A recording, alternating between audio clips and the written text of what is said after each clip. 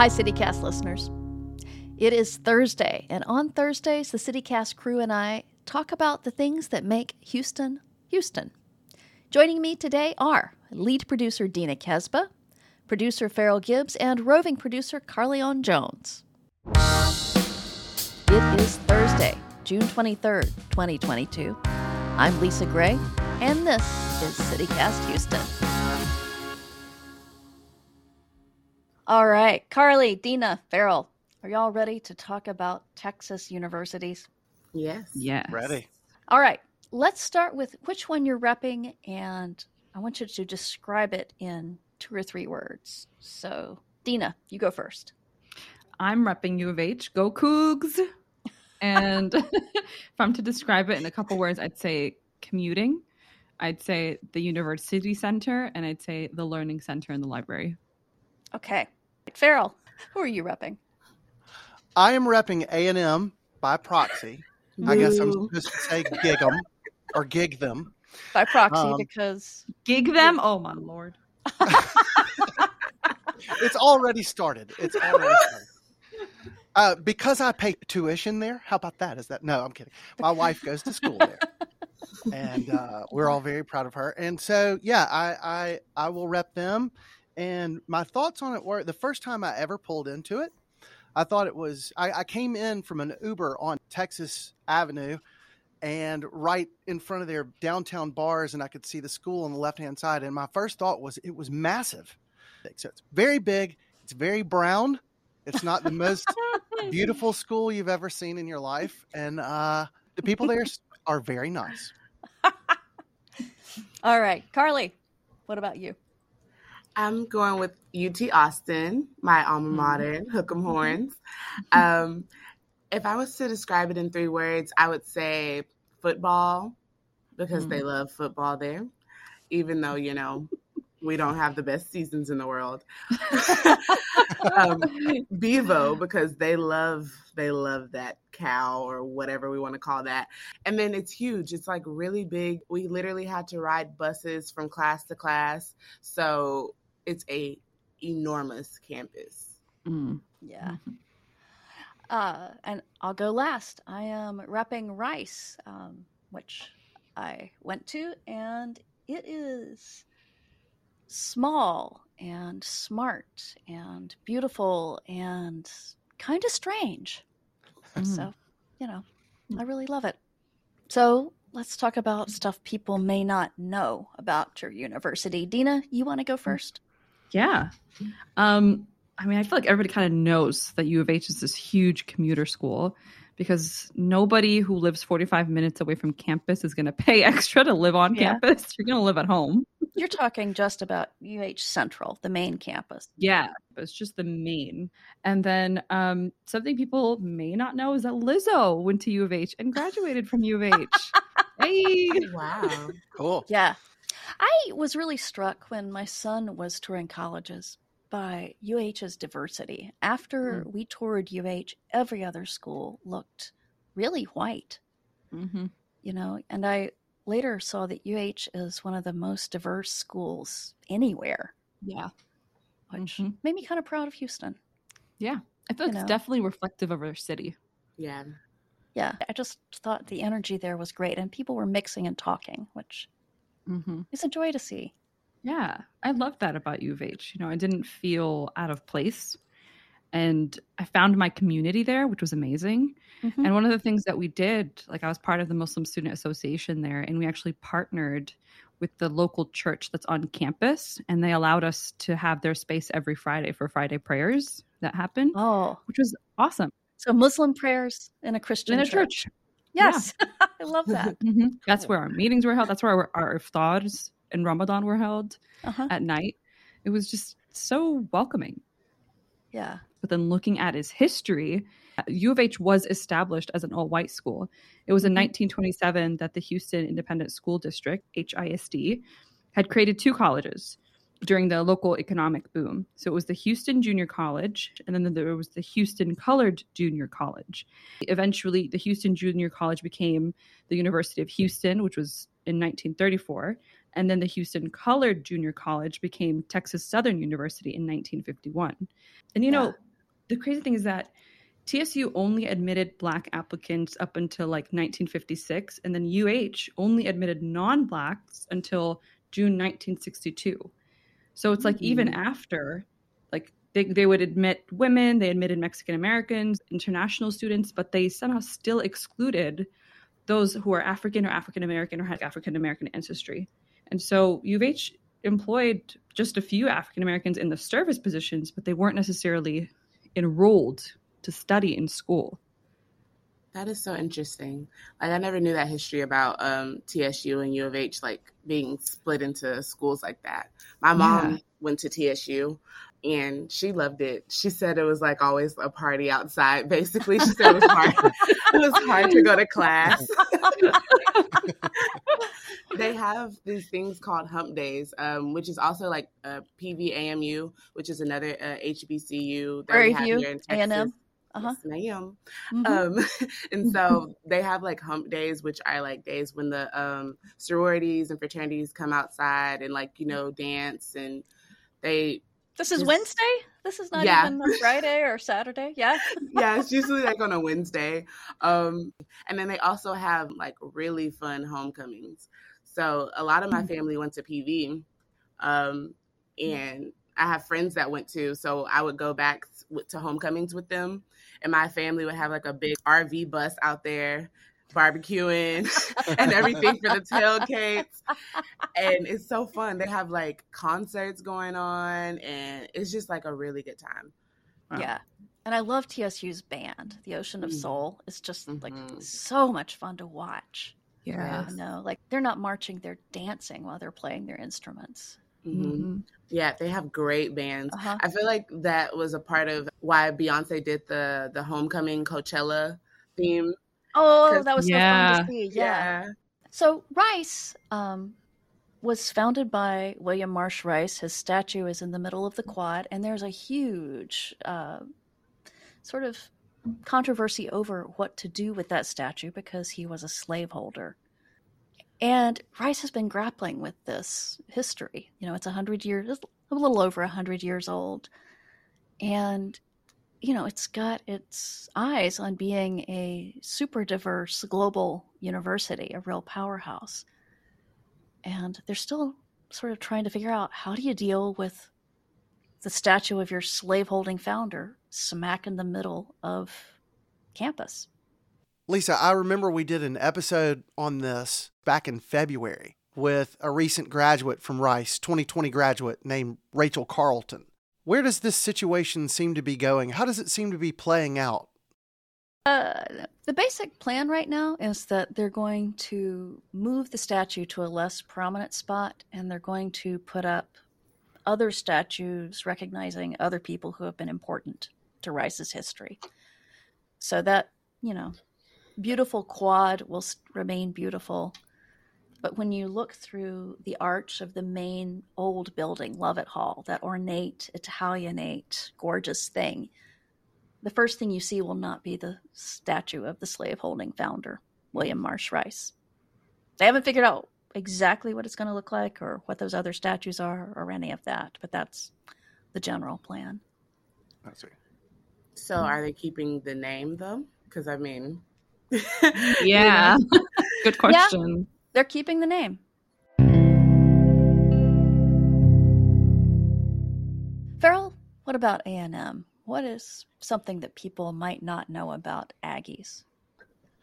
They have the George H.W. Bush Presidential Library and Museum, which I've been into the entryway of this place, which was open during COVID when we were taking a tour of the school, and it's really impressive, but we couldn't go into any of the exhibits. So I have no idea what's behind that wall, but outside they have this really cool sculpture called The Day the Wall Came Down. And it's a bunch of, of course, my wife is going into vet school, so she has an interest in horses. And this artist made these, I think they're 7 tons a piece, these horses that are leaping over portions of the Berlin Wall. And it's right outside the library, and there's graffiti on it. And these horses and their babies are leaping over the Berlin Wall. So, and Yeah, it's a really cool sculpture. Okay, so Carly, what do I not already know about UT? What is going to surprise me? I think that's something that's surprising to people, well, also students. This might be a shameless plug for anybody trying to go to the university. If you go your first year, it is cheaper to stay in Riverside than it is to stay on campus in a dorm. What is Riverside? It's about 15 minutes from campus, but there's commuter buses that take you from campus to the school, and it's way cheaper to live there, and you'll have your own, kitchen, living room, bedroom area, bathroom, instead of a dorm where you're like right next to somebody the whole time.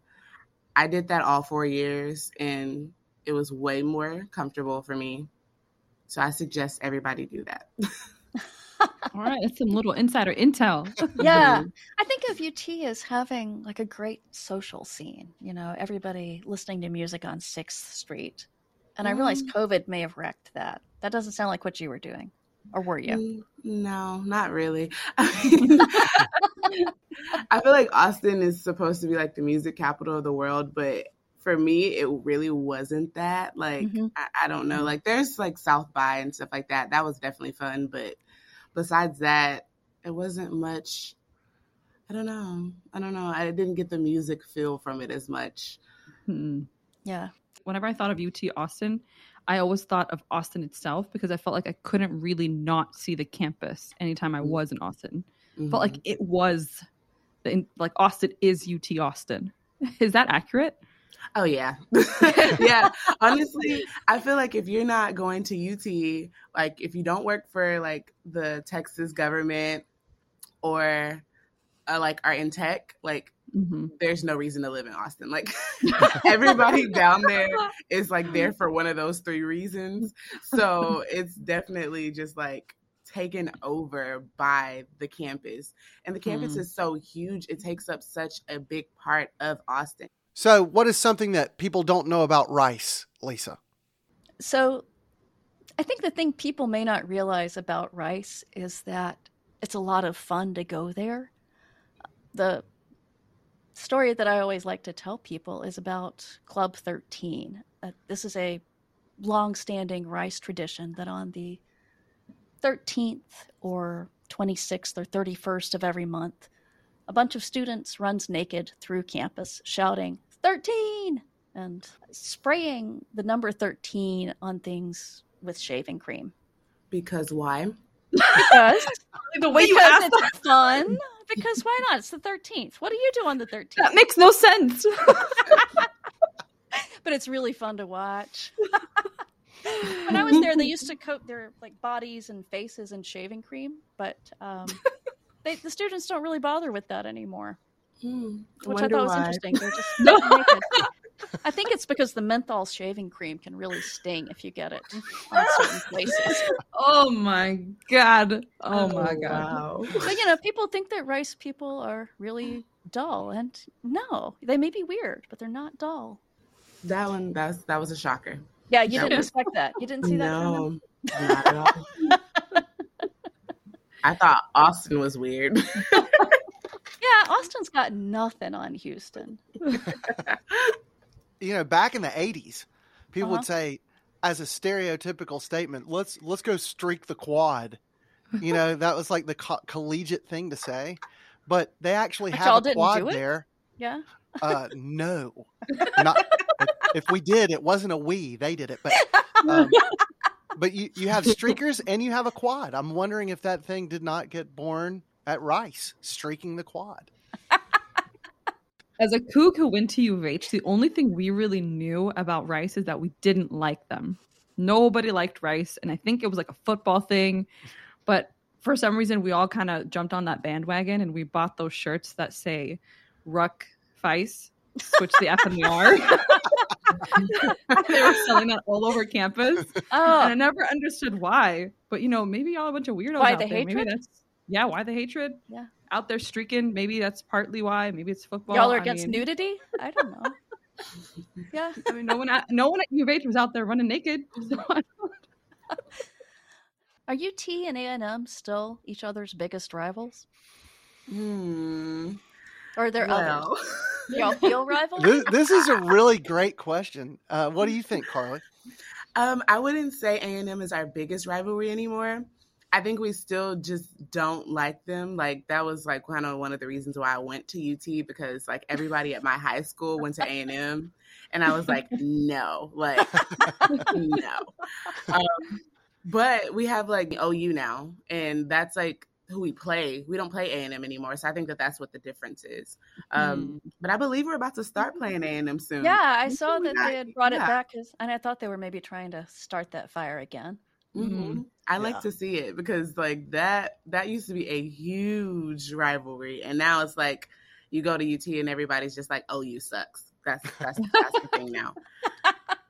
I went to Auburn, and we hated Alabama. And in the state of Alabama, we were the little brother, and Alabama was the big brother. And I always got the impression that the same thing was true here, that kind of A&M was the little brother, especially in football, or maybe in every case. And then UT being the big brother. So all of that to say, around here, since A&M joined the Southeastern Conference, it seems like they now hate Alabama with a passion.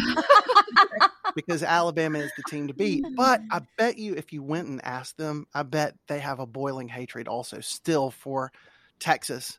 But we have to remind ourselves that, out of the two, Texas is ranked number 1 and A&M is like number 2. So you just have to plug that in, Carly. Yeah, I just had to put that in there. We're the number 1 school in Texas, regardless of football. I can't argue with stats. I don't suppose. Do you feel like your schools have like a lot of pride within themselves, like, or the students there, like years later, still just like, big on their school? I think it is a distinctive thing to go to Rice, and the rare times that I meet another Rice alum, because it is a small school, it's a thing that we immediately have in common. I don't think for U of H, because U of H is just so large and everybody went to U of H that I know. So it's like when you're out, you're like, oh, okay, we went to U of H. It's not like I'm going to wear my class ring and wear my red shirt. I know who you're referring to. Sounds like a slug. At Texas A&M, they really like their class rings a lot. And Renu Couture, the president of U of H, has been really working to make U of H feel something like that dedication to the school. But it didn't stick for you, maybe she can start with stop giving out parking tickets, because that's like a big thing. They have like a huge issue with parking at U of H. Oh my gosh, same at UT. It used to be like the Hunger Games. Like you're just like riding around. Like, hey, are you going to your car? Are you going to your car? Yeah, like just stalk everybody. All right. So Carly, has that left you bitter like Dina? Are you disaffected and unattached to your university? How do you feel about UT? Oh, I love UT. I feel like it was a great experience. I met a lot of great people there and got a lot of great opportunities. So, and I also still wear my ring because that was an expensive ring. I'm gonna wear it. But I don't feel like I'm like super just like overly empowered by it. Like, well, like some people that are just like them won't A&M let it go. folks. Yeah. They're like a little cult. Exactly. Like they just won't let it go. So with all that said, would y'all actually recommend people going to the college that you went to? Me? Yes. I loved Rice. How about you, Dina? Yes, because of the diversity. No, because of the parking tickets. What about you, Farrell? 100%. Particularly if you're a vet student and you want to go to a killer vet school, Texas A&M is fantastic. And you, Carly? Yes, I definitely would say go to UT. Great opportunity, great people. You'll learn a ton. All right, y'all. Thanks a lot. This was fun. This was great. It was. That was the CityCast crew. Dina Casba, Farrell Gibbs, Carleone Jones, and me, Lisa Gray. Now, Farrell, what else is going on around Houston today? Thank you, Lisa. As you know, we've covered the past couple of days the extreme heat that's been going on, the lack of rainfall here. But now the city of Houston has moved to asking property owners to reduce their usage of water. It is voluntary, but Houstonians are being asked by the city to water their plants after sunset, to make sure there are no leaky faucets around the house or outside, and to make sure that sprinklers are aimed at the lawn and not at any storm drains or just out in the street. The Chronicle did say in a report this week that this request, which is the first time a request like this has happened in a decade, could become mandatory if conditions like this continue. National Weather Service meteorologist Jeffrey Evans was asked about this, and he said that this month is on track to be the warmest June on record here, and along with the dryness, it could surpass Houston's last big drought year, which was back in 2011. A couple of more guidelines issued by the city limit outdoor watering to twice a week, and to do it this way. Single-family homes with even-numbered street addresses, do it on Sundays and Thursdays if possible. Those with odd-numbered street addresses, water on Saturdays and Wednesdays, and Tuesdays and Fridays should be reserved for apartments and businesses. That is it for our show today. We wanted to give a shout out to everybody who has rated us wherever they listen to podcasts, including Will, who said that CityCast Houston captures the place. These folks clearly love Houston, and their enthusiasm is infectious. Thank you, Will. We will be back tomorrow. Talk with you then.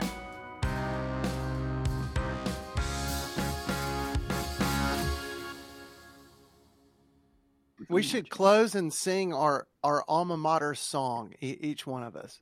I am Oh, my not singing Lord. that. I'm racist not. song. Nope. I'm out.